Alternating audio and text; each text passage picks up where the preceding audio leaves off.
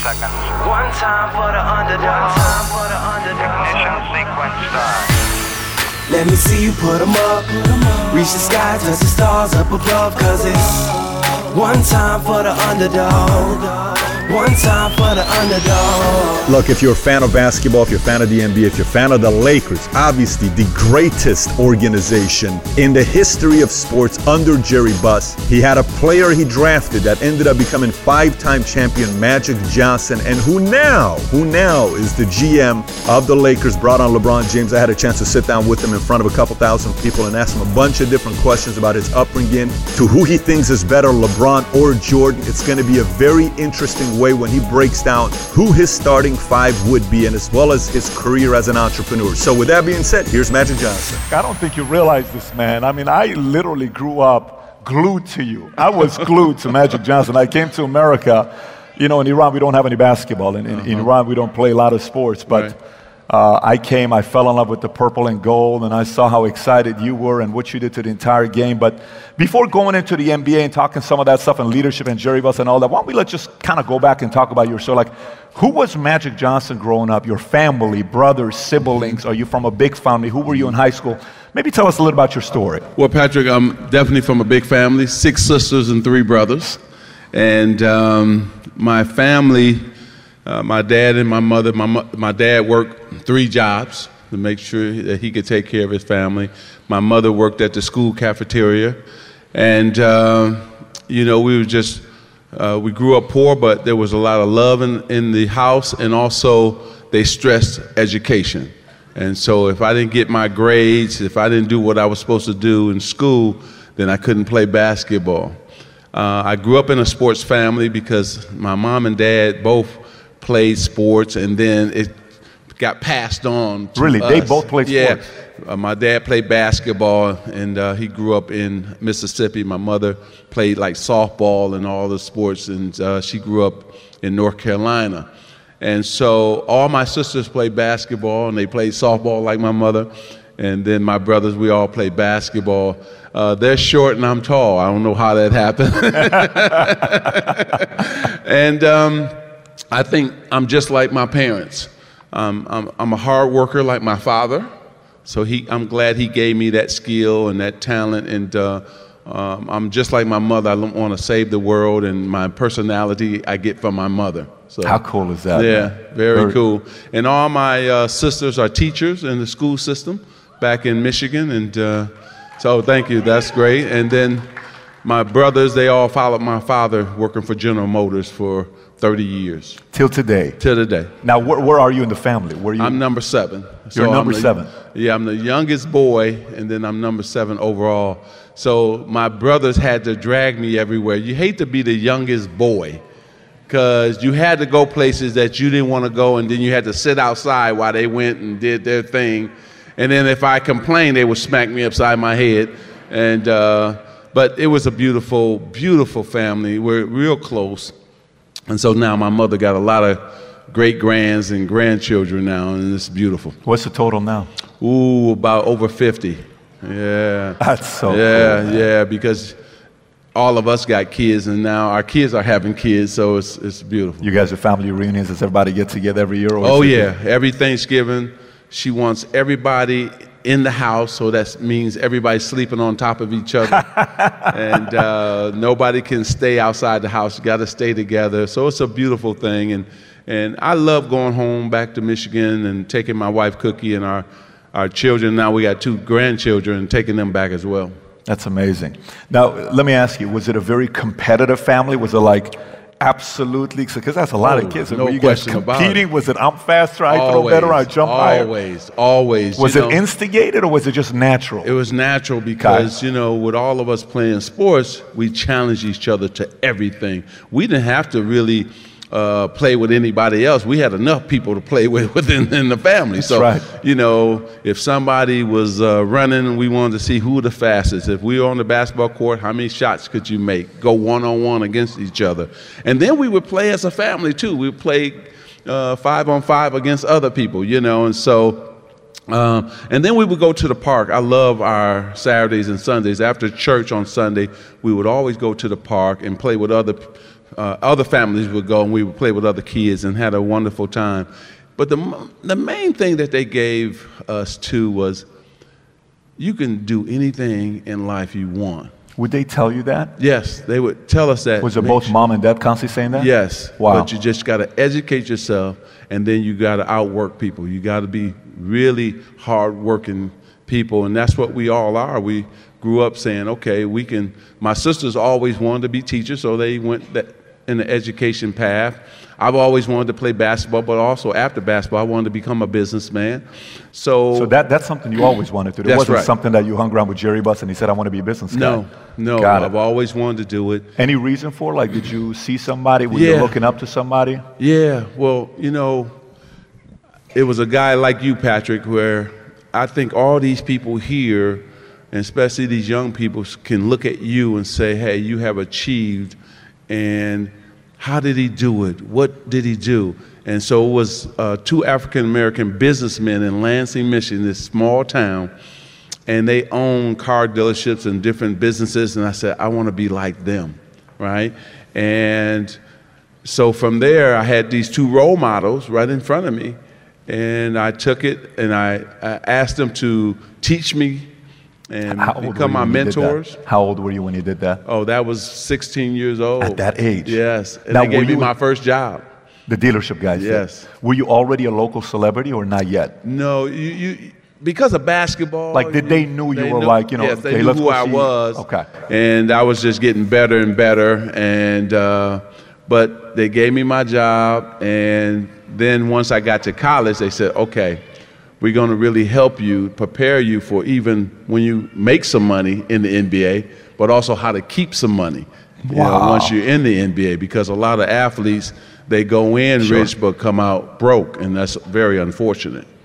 But that happens quite regularly. Yeah. So you had some guys you reached out to. So, Magic, when did people know, or when did you know, more importantly, like, you know what, I can really play. Like, I can play with these guys that are the competitors. Like, when did that happen to you where you said, I can play at the next level? I think that when you get to college and you said, okay, I'm playing against these pros and I'm holding my own. And I said, oh, okay. You know, but the main thing for me was first winning. I won at every level. I won the 3rd grade championship, 4th grade, 5th grade, 6th grade, 7th grade, 8th grade, 9th grade. You were winning. Yeah, I was winning. My high school had never won a championship. Once I got there, we won the state championship. Mm-hmm. Michigan State had never won a championship, national championship. I led them to a national championship. So it was about winning for me, and it still is about winning. And so then I get to the NBA. Because I played against pros in high school and in college, I felt comfortable like I belonged in the NBA. Who was the one guy you faced where you said, you know what, if I can hang with this guy? Was there somebody you faced where you said, I can hang? George Iceman Gervin. George Gervin, yeah, absolutely. He taught us so much. He's from Michigan like I am, and he used to let us hang around him, and right now he's still living in San Antonio, and he's the one who really gave me my confidence and also showed me how to improve my game. And so we worked out with him, and you didn't play against him in college, though, because he was before you. he was already in the pros. Right. So in the summer when he would come home, he would allow us to play pickup games with him and one-on-one, and he used to kill us, but he said, keep coming back. You're going to get better and better playing against me. And that's the guy who really helped all of us. You know what I'm always curious about? I mean, in high school or when you were coming up, was there a kid where you said, this cat's better than me, but he didn't have the work ethic? Was it like a kid where you said, this guy can hang with me, he's going straight to the pros, but maybe distractions, lack of work ethic, lack of discipline kind of completely took him off and he never made it to the big leagues? Was there somebody like that? Oh yeah, because there was 3 or 4 guys like that who had just as much talent, but they didn't have the work ethic, or they got into trouble and ended up in jail. One guy was talented but ended up dead because he got into trouble. So we've seen talented young people who make the wrong decisions, or who think that, oh, I don't have to put the time in, and then 5 or 6 guys will pass them. And we see that still today. You know, some people rely too much on their talent and they don't put the hard work or they don't have the work ethic to go along with that talent. And so you got to put the time in. You have to be a hard worker, and it will come back to you. So you're in high school. You're playing ball. You have all these distractions. People know who you are. Girls are chasing you left and right because you're the guy on campus. How did you minimize these distractions and stay focused and not go do some of these other things that other guys were doing? How'd you stay so focused? Patrick, great question. I just had a goal and a dream. Look, growing up poor, but I didn't have poor dreams. I didn't have poor dreams. So I knew the way I could change everything in my life was two things. Hard work and the education could change everything for me. So I put the time in. And while they were partying or chasing girls or whatever, I was at the gym working out all the time. My parents, my mother, she used to say, go take that boy some food because he gonna never come home for dinner. So she used to have my brothers and sisters bring me, food. And then the last thing is, you stay home, you stay after school because we had practice. And a lot of you have gone through this, I'm sure.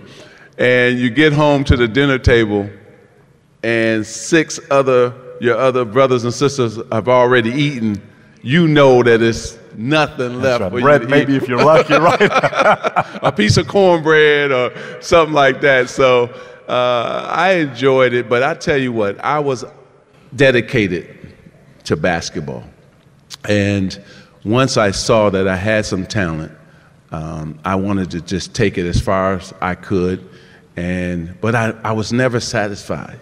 And even today, I heard your speech before I came out. You and I are cut from the same cloth. We're still not satisfied. We know we can achieve more. Yes, it's going to be 100,000 like you talked about. You keep pushing the envelope. You keep growing. You keep wanting more, and that's who I am. I'm always wanting more. I'm never satisfied. I push my people that we can do better. We want more growth. We want to continue to get bigger and better, and we know we can. So that's exciting to hear you talk to all of you, and you should want the same for yourself too. You know that, hey, if you're at this level, then hey, I can go to this level, then I can go to that level. Just keep growing, because you can do it. Were you always this charismatic and charming? Like, were you always like, because Magic, I got to tell you this, man. I watch your interviews when you go to Charles, Stephen A. Smith, they invite you, all you guys, and I try to watch your interviews. Here's why I watch your interviews. If you ever tweet, no one debates it. When you make comments, you're the only guy that people just say, if Magic said it, it's right. So thank you. How have you gone, like, were you always this charismatic, charming guy that people like? Did you always have somewhat of a personality, or did that develop over time? Well, I think I had this personality, but I had to develop it over time, no question. My mother gave this to me. Were you ever shy? Oh, yeah. In the beginning, I just wanted to play. I didn't want to talk. I just wanted to play. But I had to hone my skills in terms of making sure that I could do an interview and that I would come across as a smart and intelligent man, right? But it took time. It took practice. And I'm just happy that now I have the respect and that I'm not going to say anything stupid or do anything stupid to hurt myself, my brand, or my family, because that's very important. That I'm also trying to pave the way for my two sons and my daughter, right? And so everything I do, I have to say, okay, what's going to be the consequences of what I say? Before I push that button, send, okay, what's the pros and the cons? Did you develop this? Is this something that happened through a development process? Yes. Okay. Yes, I had to develop that, and but also the discipline that I had as a basketball player. Now I have the same discipline as a father, as a son, as a CEO. I'm one of the most disciplined men you're gonna ever meet. How do you stay humble, though, man? Like, how do you stay humble when? I mean, Magic, you walk anywhere, people know who you are. You walk in LA, you're God in LA to so many people, so you get compliments from everybody. Oh my gosh, it's Magic, you're the greatest, all this other stuff. So much can be fed in you for you to become extremely cocky. How do you stay humble? Well, first of all, God has really blessed me. Without him, you know, just as fast as he blessed me with it, he can take it away, right? And so I'm not going to get caught up into being Hollywood. I've always told my wife, we're not going to become Hollywood, we're just going to do Hollywood, right? And it's a difference between the two. And so I understand, you know, who I am. I understand what I mean to my community. And I've always gone back and tried to help those who are less fortunate than myself. And I've always been about the black and brown community and try to uplift them and give them job opportunities and education opportunities, because through the Magic Johnson Foundation, we give out scholarships. And so I've just been blessed. And I'm not looking for a pat on the back. I'm just a guy who understood where he was going and who I was going with, which has been my wife for 25 years. And you know, there's plenty more for us to do. And I just want you guys to know, both of us grew up poor. I met her on the campus of Michigan State. I saw some jeans walking by. I didn't see her face. I just saw these jeans walking by. And I started running after these pair of jeans. And I heard you tell the story about your wife. And we've been partners ever since. And so what a true blessing. That's amazing, man. That's amazing. And you're a great example for the rest of us to know if a guy like you is staying humble, I mean, who else is, you know, can go out there and get a little too cocky about it? So, okay, so now here's Magic Johnson. You've been winning in high school, you know, from 4th grade, 5th grade, junior high school, Michigan State, Bird, the whole duo. Yeah. Now you go into the NBA and you start competing, and you're one. I mean, right off the bat, Jerry Buss bet on you, right? And you came on board, and I was a right bet in the first game when you play against Kareem and you jumping up on top of him. So tell me what it was when your first game, like when you first kind of knew you're a pro now, what was that like? Well, my first game was in San Diego, and it came down to 3 seconds left, and we were down 1. And we threw the ball into Kareem, and he hits a sky hook from the free throw line to win the game. So I'm 19 years old, I'm running over, and I jump in his arms, and, you know, I'm choking him. What a great play, what a great shot. I've never seen anything like this. And so we get into the locker room, and he says, "Young man, come here.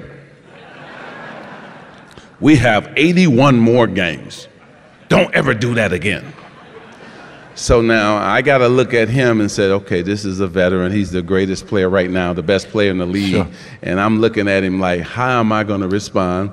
So I said, well, this is my moment to tell him who I'm really am, so that he can understand that I wear my passion on my sleeve. So I went right over to his locker and said, Kareem, if you hit the shot 81 more times like that, I'm going to jump in your arms 81 more times. And he looked, and he was shocked, right? And from then on, we got along great. Oh, yeah. And Kareem, is Kareem always pretty serious? He seems like he's always a serious man. He's didn't smile. But I'm a guy who did complete smile. Opposite, yeah. Yes. But we got along because slowly but surely, you know, he came and started showing some emotion, and but I respected his space, and he taught me a lot. He taught me how to be a pro. And in what ways? Like, what were some things he told you? See, when you enter the NBA, you don't know how to do things. You came from college, so you really don't know how to be a pro yet. So the veterans have to teach you, you know, how to practice, how to, now you got all these planes and buses you have to go on, and then all these hotels and all the things that coming at you, and all these people who are now coming who want things from you. So he taught me how to be a professional, how to look out for all those people who are trying to take my money, and also, hey, you practice hard, you watch film, and then make sure you get your rest. And he always said that, make sure you get your rest. And then always remember, give everything you got, and then when the press come, always protect your teammates.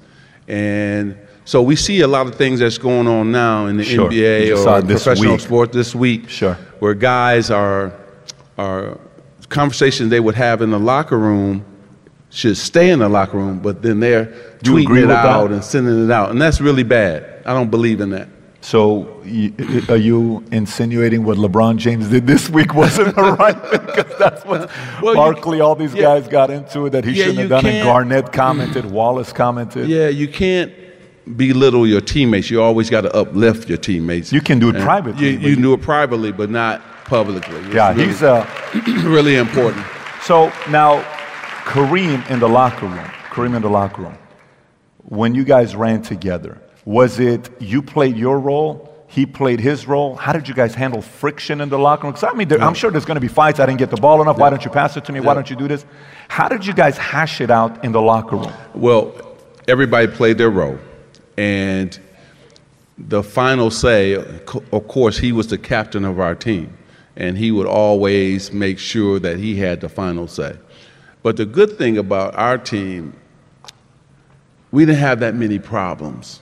And everybody was there to win and play their role.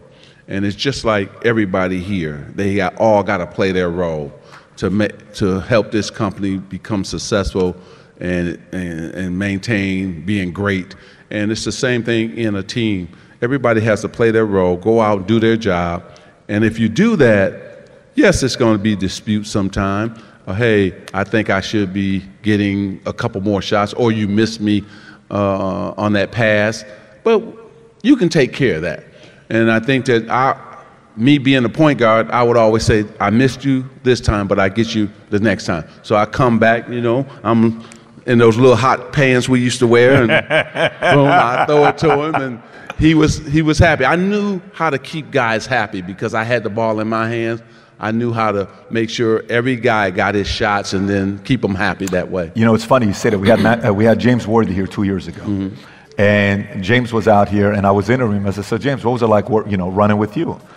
And he says, "It wasn't easy at first." I said, "Why wasn't it?" He says, "Because I'm Mr. Everything." People thought I was better than Jordan. He was kind of how he was in college. People thought James was ahead. That's right. And then he said, in high school, I'm the man. I'm coming into college, and all of a sudden I'm playing on a team that I'm the third best player on the team. So he says, at first I was having some problems, and then all of a sudden I was playing the game just to be myself, and Magic's trying to get us to go have dinner together, bring all of us together. And he really gave you a lot of credit because eventually, he said the following in the interview, he says, I eventually realized Magic was the better leader than me. And once I got aligned in his leadership, we started winning. So, obviously James, having played with a guy like that. So now, you're a point guard. Every one of these guys just came out of high school. They're studs. Right. In high school, they're the best player. Oh, no question. In college, they're the best player. Then they're coming on a team, they're number 5. Right. Well, how do you lead them? I had to get them to buy into that. You may be the 5th option, but that's an important role that you're playing. So you made every position be important. That's right. Every person is important. No matter what your role is, it's an important role. And if you don't do your job, we can't win. Was it a one-on-one conversation or was it a group conversation? Oh, yeah. No, it's both. Were you more one-on-one or were first you more? First one-on-one. Okay. You have to do it one-on-one first. Yeah. And you have to uplift the guy. You have to make them feel like they're important. And so I would say to James, hey, man, you was a man at North Carolina, no question about it. But when I come down on this break, I'm looking for Kareem first. You told him that? Oh, yeah. And you have to be happy with that. And then if I got that lane and I'm shaking and baking, and I see that seam and I can get through that seam to the basket, then I'm going to take the shot. But if I can't take it and Kareem's not open, guess what? Baby, you gonna get it. And you did a lot of that. So you have to help them understand, and then everybody gets comfortable with that. And the main goal was for us to win. So everybody bought in. And Coach Riley was the perfect coach for us. And we went to the finals 9 times in 12 years. Oh my God. So we had a great run. 9 times in 12 and it was a true blessing. So it was a lot of fun. That's amazing. So Riley's personality. Yeah. Riley, let me tell you, when I see Riley, what I think about. So tell me if I'm wrong or not. When I see Riley being one decision away from being a mobster. That's what I see with Riley. So is he really like that? Like, is he really a temperamental, how he wants to kill everybody, compete? Is that really him? He is the ultimate competitor, but also, too, he's a sharp dresser. So he wants to slick the hair back. Always. He had the Armani suits on, but the one thing good about Pat Riley was he taught us all how to come together as a family. And if a guy was having a baby, he wanted everybody at the hospital. Get out of here. If a guy was having a party at his home, everybody had to be there. Wow. And he held everybody accountable. Now, what would he call you and say, how come you weren't there? Why didn't you show up? No, he wouldn't stand for that. Okay. This is your teammate. You support your teammate. That. Unless you had something very, very important, then you got to tell your teammate you got something very important. But other than that, you had to show up and be there. So a high standard type of a guy is what Riley was. High standard. Oh, high standard. He believed in best in class. Every time we went somewhere, he wanted us to look the part and play the part. So what was his methodology? Like, would he say, read this book? What would because I know Phil is always about Zen and all these books and yoga. What was Phil's? Pat wasn't about reading the books. What he was about was, he was a guy who said he demanded that we play the game the right way. And we were going to practice the game the right way. So he was a man, if we played the game the right way, practice the game the right way, then the game becomes easier, right? And then he was a perfectionist. So he made me become today, as a man and as a CEO, I'm a perfectionist because of him. He pushed me to do everything right. Just like today, I landed here at 7 o'clock. I knew what time I was supposed to be here. I've been doing this 30 years. I've never been late. I've never been late for a meeting. I respect other people's time, and I do everything. You were literally on time with 1 minute. You were early one time. He's about, on time for him is like 15 minutes before or 30 minutes before. That's on time. Now, let me ask you, initially, when you work with a guy with that high standard that, like, you can't ever do enough, like he always wants a little bit more, was it a little bit annoying at first? And how did you adjust? No. Not for you? I love being coached hard. And did some guys not like it? Some guys definitely didn't like it. Did they adjust, or eventually they had to leave and he would work with somebody else? They adjust or they got out. He got them out of there. Makes sense to me. It's one way. This is the way. And not just this is the way for basketball. This is the way for your life. See? I respect that. And it carries over to you being a husband. It carries over to you being a father. And one day you got to talk to your son or daughter. And they watch everything we do. So if you're on point as a father, as a guy who goes to work every single day, guess what? They see that. They see that, and they know that that's what they got to do, right? And so it's very important, and he taught us that early, and he was so right. One time, my son, he's on TV, and he was going to do an interview, and I was scared to death. Okay, you ready? Have you prepared? And I'm going crazy. I'm pulling this bald head, and he said, "Dad, you don't have to worry. I watched you my whole life." Wow. Unbelievable. So I started crying. Wow. Because we don't know, right? We don't know. We don't know if our kids are seeing what we're doing. And man, I went into my room and I just broke down because I was so happy that he was watching, right? That he got a chance to see that, I'm a professional.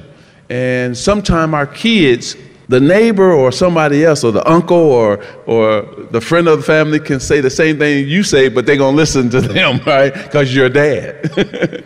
But I'm so happy that he's been watching, and it was a great moment for us. Well, why don't we transition in that? Because we can come back to the NBA. Let's transition in that. So, raising kids.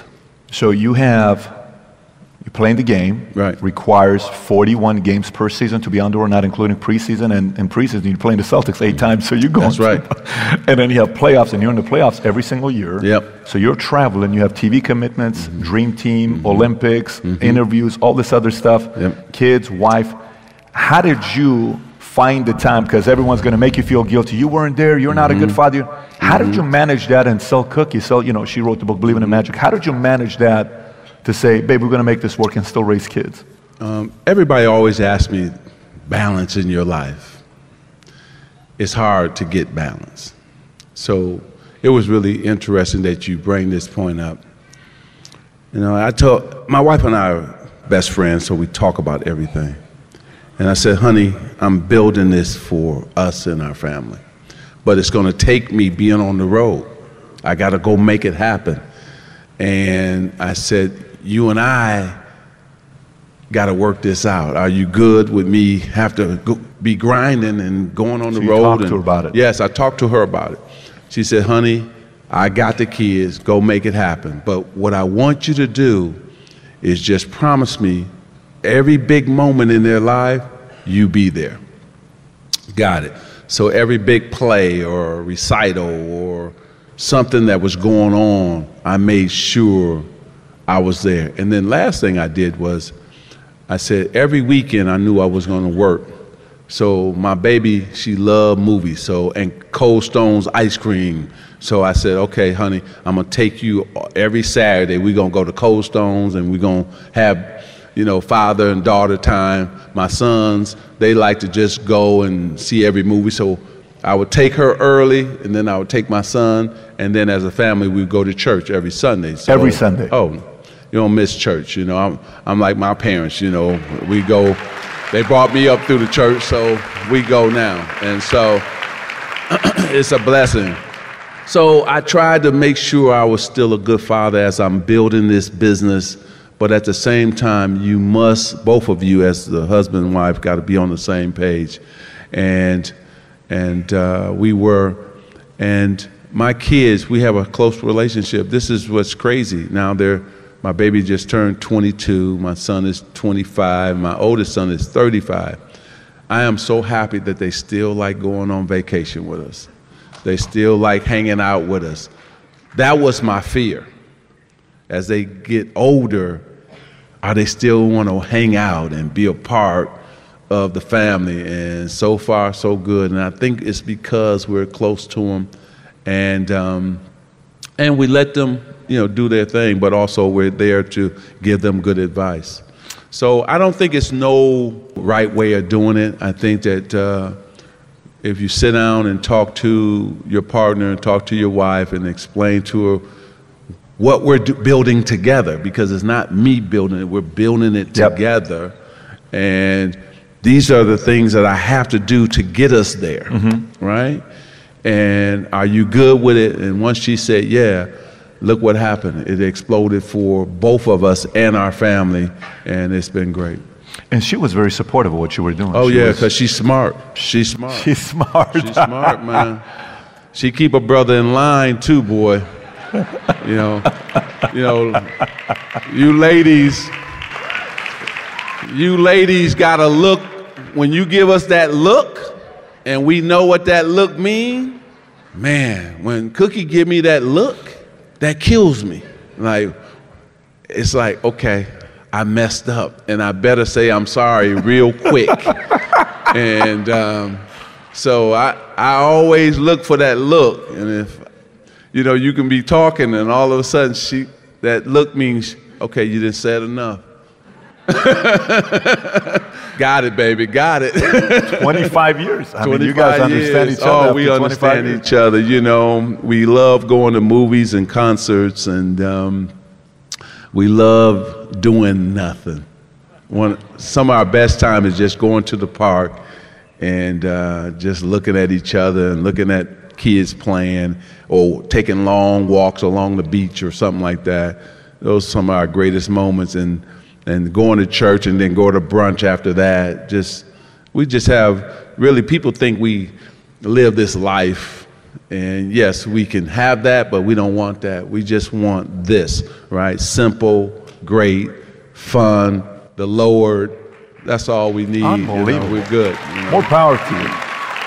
That's one of the reasons why the league respects you as much as they do. So we were talking about Riley before the family came up, and I wanted to kind of find out a little bit more about the successful marriage you've had 25 years.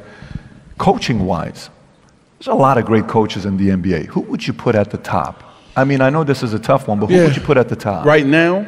All time. Of all time. I think that you still got to go with Phil Jackson because he Phil won 11 championships. I mean, people didn't have to remember this about Phil. They always said, well, he had the talent. Well, let's go back. There were some coaches before Phil Jackson got there, and they didn't get it done with that same talent. That's right. Right? Somebody was coaching the Bulls before Phil Jackson got there. They didn't win the championship with Jordan, with Pippen. That's why Phil Jackson got there, right? Yeah. Okay, he wins there. Well, the Lakers had Shaq and Kobe. They didn't win no championships. So until Phil Jackson got there. So we have to remember that, So Phil played a major role. Then Red Auerbach has been amazing. He had 10 championships with the Celtics. Did you ever meet him? Talk to him. How was he? I mean, I keep reading about Red, but what was his personality like? Was he a Phil personality, Riley, or? He's in between both. He was a serious guy, but fun at the same time, but he knew basketball frontwards and backwards. Got it. And he could bring out the best in players. And then Greg Popovich, I mean, this dude here, he can coach. Man, he can coach. So you'd put him right now number one. Yeah. He right behind them. Him and Pat Riley are the next two guys. But to do what San Antonio has been able to accomplish and do is just amazing. It's just amazing. You think they stand a chance this year? You think they can go? They still you would they put have them a there chance even without Duncan? Because the thing about them, they're the smartest team, right? They're not going, you got to beat them. You got to beat them. They're not going to beat themselves. That's right. Fundamentals. They're going to play together. And he's going to come up with a game plan to go up against you. I still think that Golden State will win it all. You think Golden State's going to win it all this I think it's going to win it all because we see how Kevin Durant has made the game so much easier for Steph Curry and Clay as well as Draymond. They're playing super on defense. Amazing. So I would rate them one. I think San Antonio is right behind them. Of course, Cleveland in the East. Nobody's going to beat them in the East. I think. Put in Cleveland 3, though. It sounds like you're not saying Cleveland 2. I think Cleveland right now is not playing good basketball. They're struggling right now. And so they got to get back to playing, even though LeBron is the best player in the world, but they're not playing like they were last season. And for whatever reason, they're having some struggles, and so they got to get back playing well. But I would say right now they're probably they're the third best team right now. So here's a strange question for you. LeBron is the greatest talent, human specimen, 6'8", 260, jumps 40, whatever inches. Okay, all good. Who's the best leader in the game today? Not the talent, best leader in the game today. I'm going to take Chris Paul. It's amazing. I would agree with that. I think he's a guy that's got to win one. History needs a guy like that to win one. Yeah, I think he's just, to me, he's the best leader and floor leader we have. Wow. And just amazing talent. And too bad for the Clippers, they just don't have enough to beat San Antonio or Golden State. Wow. So top 5 of all time, who would you put? From point guard, small, shooting guard, small power. I'll leave myself out, so I would take. No,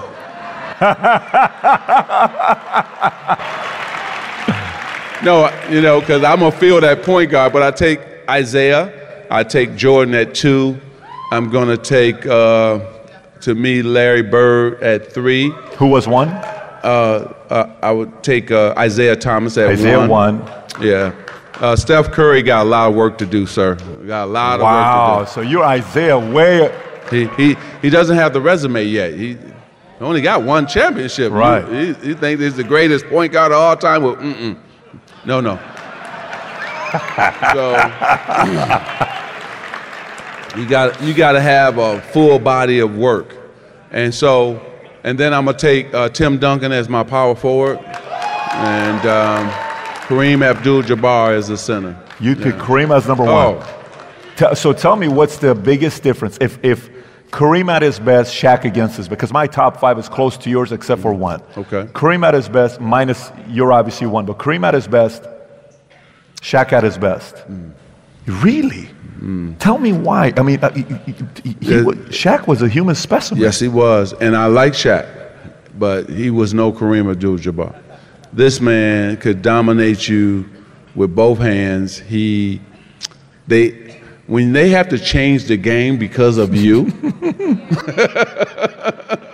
that's greatness. And we have to remember, Kareem Abdul-Jabbar won 3 national championships in a row in college. And it could have been 4 if freshmen were allowed to play. The man was just so dominant. And I like Shaq. Shaq is probably the most dominant in terms of just a physical presence as we've ever seen in the game of basketball, and big personality. Big. And I love Shaq. And matter of fact, the Lakers are putting a statue in March of Shaq out in front of the Staples Center. You see his Center. reaction the first time he found out? He kind of he couldn't believe it when they told him that was cool. I know. So I love him. And I put him right behind those guys, but Kareem to me, and then Tim Duncan. Oh my goodness, that man is so good. And it was scary how good Tim was, and he didn't want nobody to know he was that good. You know, he's like, I'm gonna do my job and I'm going home. Imagine what made him good, because you look at his stats, decent stats. There's guys that maybe can have nice stats, but what made Tim so special? Because he played big in the big moments in the pressure situation. Got it. And he made his teammates better. And he didn't care about the headlines. That's why I love him. He just, look, I'm going to come do my job, but I'm going to do it better than anybody else. And you don't have to put my name in the paper. I don't need all that.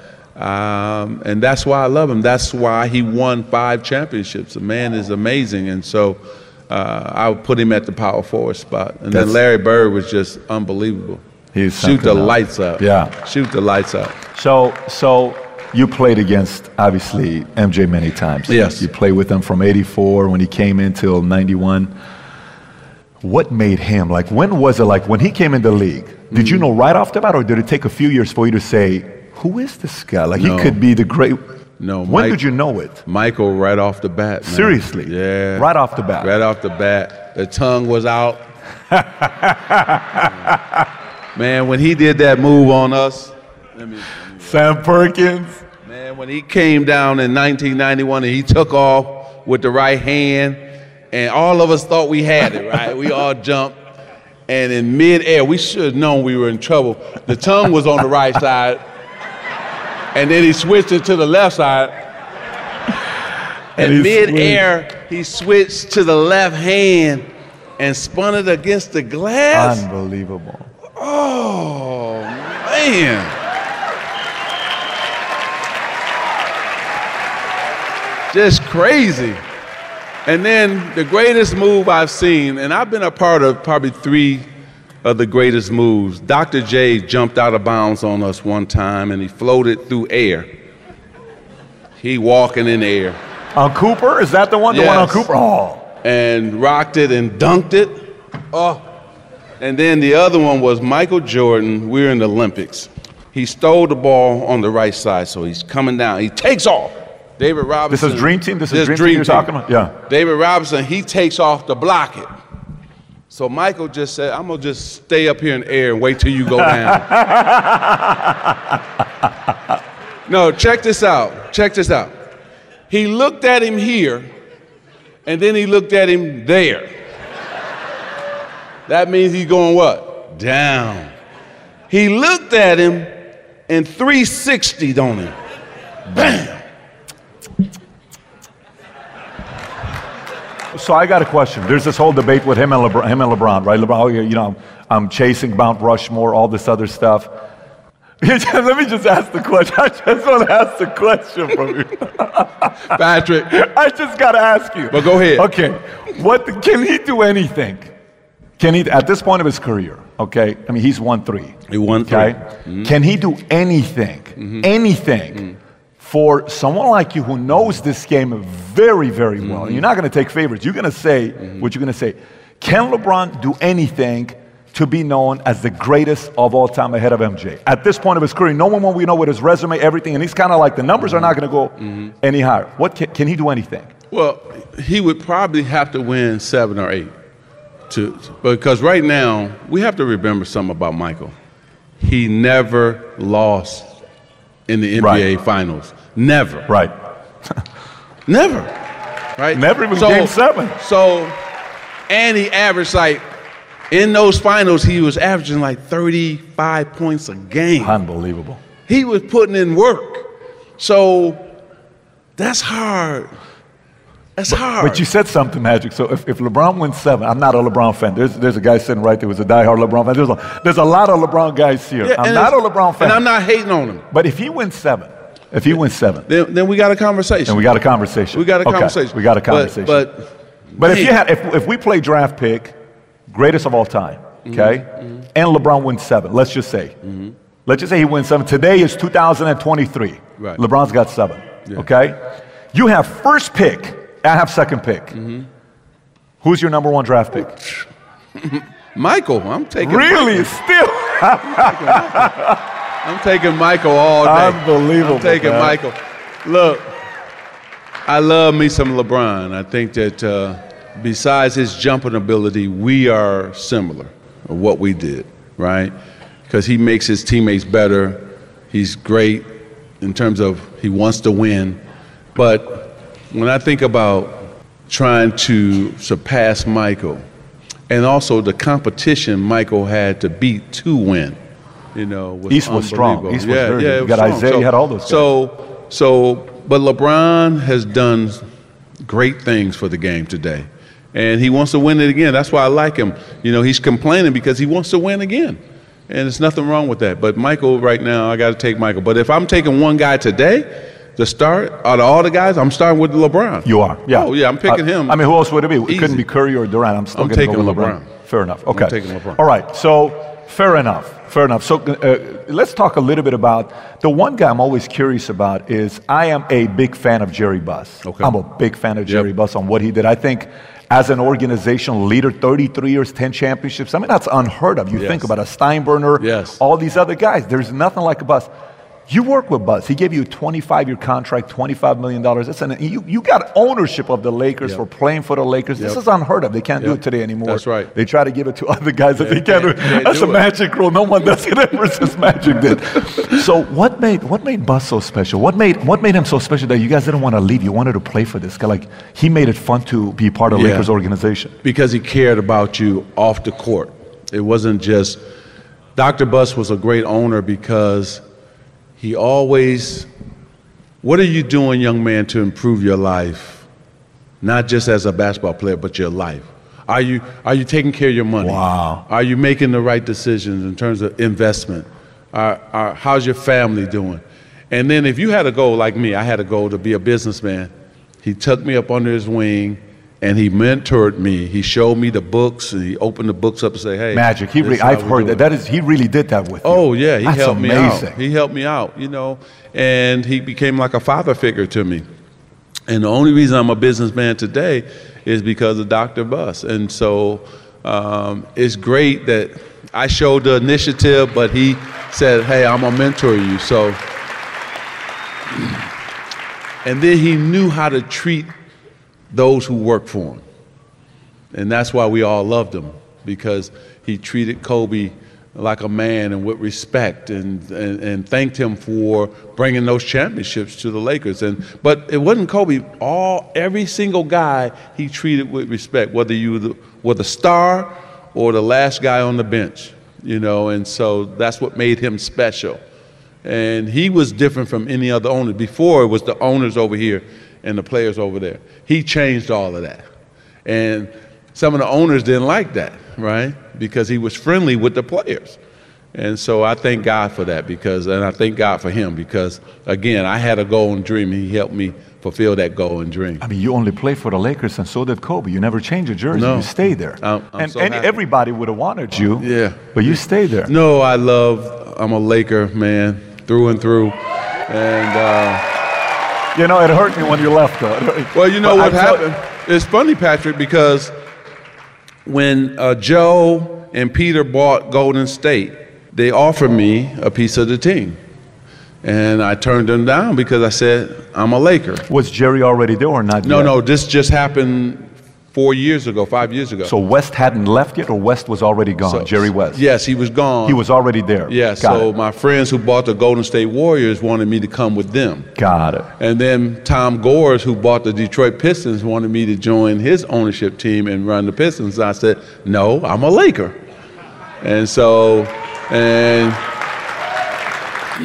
I've been offered a couple more jobs. I said, no, I'm a Laker. That's who I am. I can't leave and go work for another organization because I wouldn't give them 150% because I'm a Laker. Now, That's what if someone comes out of nowhere, like a Guggenheim, or somebody comes out and say, look, we need new ownership, man, because I cannot, listen, I can say it, you can't say it, maybe I can say it, I can't stand the existing guy on the decisions. He drives me insane. I know. We need a new, and I'm not talking Genie, you know who I'm talking about. Yeah. What if Guggenheim comes and says, look, we'll fund it, we'll put up the $2 billion.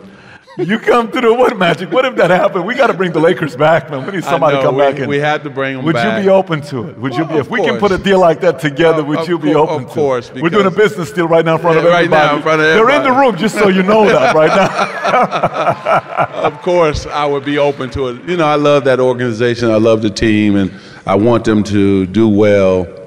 And I just hope that they can get back to being competitive and going to the playoff. And as I told, Jeannie, Bus, and all of them, hey, anytime I can help, just don't hesitate. I hope he listens. That's the only thing. I hope he listens. Because the moment I heard the 5% was gone, and then I heard, the Asian guy, apparently, whoever got the 5% as the season, and then Jim was running it, and then Jerry West, the moment you and Jerry were gone, I said, what's next? Who's going to want to play for this organization? Yeah. Why would LeBron come to the Lakers? Exactly. If Jerry was there, you were there, he would be interested in that. Why is he going to come over there? So we haven't it completely threw me off as a fan a little bit. We haven't been able to sign a superstar, so that's been our problem. We need one to make the other guys better. And didn't Jeannie just have a conversation with you recently? Yeah. That smile, Magic, says a lot, Magic. We noticed that smile a little bit. So she always asks me for my advice. She loves you, though. Yeah. I was at an event. Yeah, I was at a charity event with her, and she went the entire time in tears about you. Literally, Magic changed my life. And she went on for 1 hour. We're like brothers and sisters. And so her father wanted to make sure that actually, we're around the same age, so he brought us up together. And that's why she's so great at business, because her father had her with him everywhere. And she went to college, and he made sure that when he was going to die, that she was going to take over that business. And that's why she's doing great on the business side. And so it's been really wonderful to watch her continue on her father's legacy and do a wonderful job doing that. Well, I was hoping to get a little bit more, because I wanted to see if there's anything going on with your involvement, because we want you to get involved. But look, to finish up, we got 5 minutes here to respect your time. Last subject, entrepreneurship. So you go from playing a game that you can do with your eyes closed, basketball, right? And you know exactly, you go to the highest level, Mount Rushmore. You're Mount Rushmore. You're at that level. We're not talking first ballot Hall of Famer. You're Mount Rushmore that's on that level. Thank you. Absolutely. So you go to that level. Now you have to go from this game, to entrepreneurship. What is your biggest challenge you faced when you made that transition? Well, first of all, I had to admit to myself I didn't know business. That you didn't know business? Didn't know business. You didn't know business. So it was honestly with yourself. Business. Yeah. See, self-evaluation is the hardest thing we have to do, because you have to be honest with yourself. What's your strength and what's your weaknesses? And it's not about your ego, it's about telling the truth. I knew basketball, I knew how to play the point guard position, on and on and on, but I didn't know business. So I had to get me some mentors to help me along the way. And I sat down with anybody who would sit down with me, right? Picking their brains, a lot of CEOs, a lot of presidents of companies. So I'm writing down information on paper, but also up here. So then I said, okay, where do I want to invest my money? I'm from the inner cities, I'm from urban America. So I did my homework and research and said, man, we're the #1 group of people going to the movies, but there was no theaters in our community. We had to drive outside our community just to go to the movies. So I said, that's what I'm gonna do. I'm gonna invest in movie theaters first. I did a joint venture with Sony, and we built Magic Johnson Theaters. And people thought I was crazy. Thank you. They thought I was crazy. And the first theater right there in Los Angeles in South Central came in the top 10 highest grossing theaters in the nation my first year. Unbelievable. Yeah. So what happened, Patrick? I used common sense, okay? So, all right. We grew up on Kool-Aid. So I'm gonna make sure I have strawberry, orange, grape, fruit punch. So did you change that, or did they instead of Coca-Cola? I changed that. No way. I'm telling you. Wow. Okay. Then I was the first theater to have jalapeno peppers. Oh yeah. Because I know what my customer base wanted, right? So I'm gonna hit you with something. You got to know your customer. So once you know your customer, then you have to not deliver, you have to over deliver. And then you'll get the retention that you're looking for. So what I did was, by the peppers, I had a spicier sausage and hot dog. Everything changed to fit the urban consumer. So now, when an urban consumer walks in and says, this is my place, this is where they're gonna come all the time. And so sure enough, we had everything rolling, it went great. That took off, we built 6 of them. And then I got bold and knocked on a guy named Howard Schultz's door for Starbucks. And I said, hey, minorities, we like coffee too. You know? We like coffee too, you know? So he was like, I said, the growth of your business has to be through urban America because you built out suburban America. And he said, you know what? We don't do franchisees. I'm not here to be one. I want to be your partner. I put up half the money, you put up half the money. And so we started building Starbucks in the inner city. Were you the first he did that with? First one ever. Wow. Yeah, first one ever. Wow. Thank you. How many of those now? How many of the Starbucks now? We started off with building 3, and he said if those 3 be #1, so we were outgrossing suburban stores. My first 3 inner city, we built 125 stores. And this is what was wonderful. In the headlines of the LA Times, no way minorities would pay $3 for a cup of coffee. Well, we'll pay $3 for a cup of coffee. We quite don't know what scones are. So I had to take the scones out of my Starbucks. I put in sweet potato pie, pound cake, sock it to me cake, peach cobbler, things that resonate with the urban consumer. And now my per caps were 578. His per caps were 525. My per caps were higher than his per caps, my inner city stores. And then I had to take out that elevator music that they play in all the other suburban Was he okay stores. with that? Like, did you just say, we can't do this here? No, we can't do this. it. My customer base don't want that. So I put in, Lionel Richie and Prince and Michael Jackson. So while you in the Starbucks, you got your head, your toe tapping, you got your drink going. Wow. And then the last thing it did, it gave us a place to meet our friends and family. See, we didn't have meeting places in urban America where I can say, hey, man, meet me, or hey, meet me. And that place, that store, that Starbucks store became a meeting place for people who lived in urban America. So that's why we were so successful.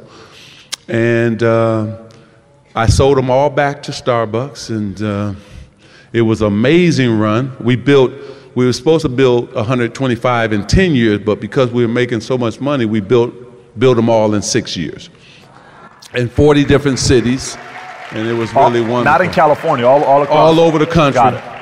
And what was really good, and I want you guys to understand this, was I put a lot of minorities to work, not just in the stores, but they became district managers, where you can make a lot of money, and area managers, and on and on and on. And it was really unique and special for me to see minorities in these management positions, and that business really take off. So it's really wonderful. That's amazing. Yeah. You know, do you own the movie theater right next to that Sizzlers? I'm sorry? Is there a Sizzler right next to the movie theater? Yes. So that's the first time ever in my life I spoke in front of an audience of 30 is at that Sizzler. It's the first time in my life I spoke at that Sizzler. I used to sell memberships at Fox Hills Mall. So you know Fox Hills Mall? I was working at Valley Total Fitness right off of Victory and Overland, and Sony was right there. So I used to always be in that entire Culver City. Right there, that's Sizzler. Hey man, first of all, you know, you have no idea how much this means to me and our organization to have you come out here and spend an hour with us. I know how busy you are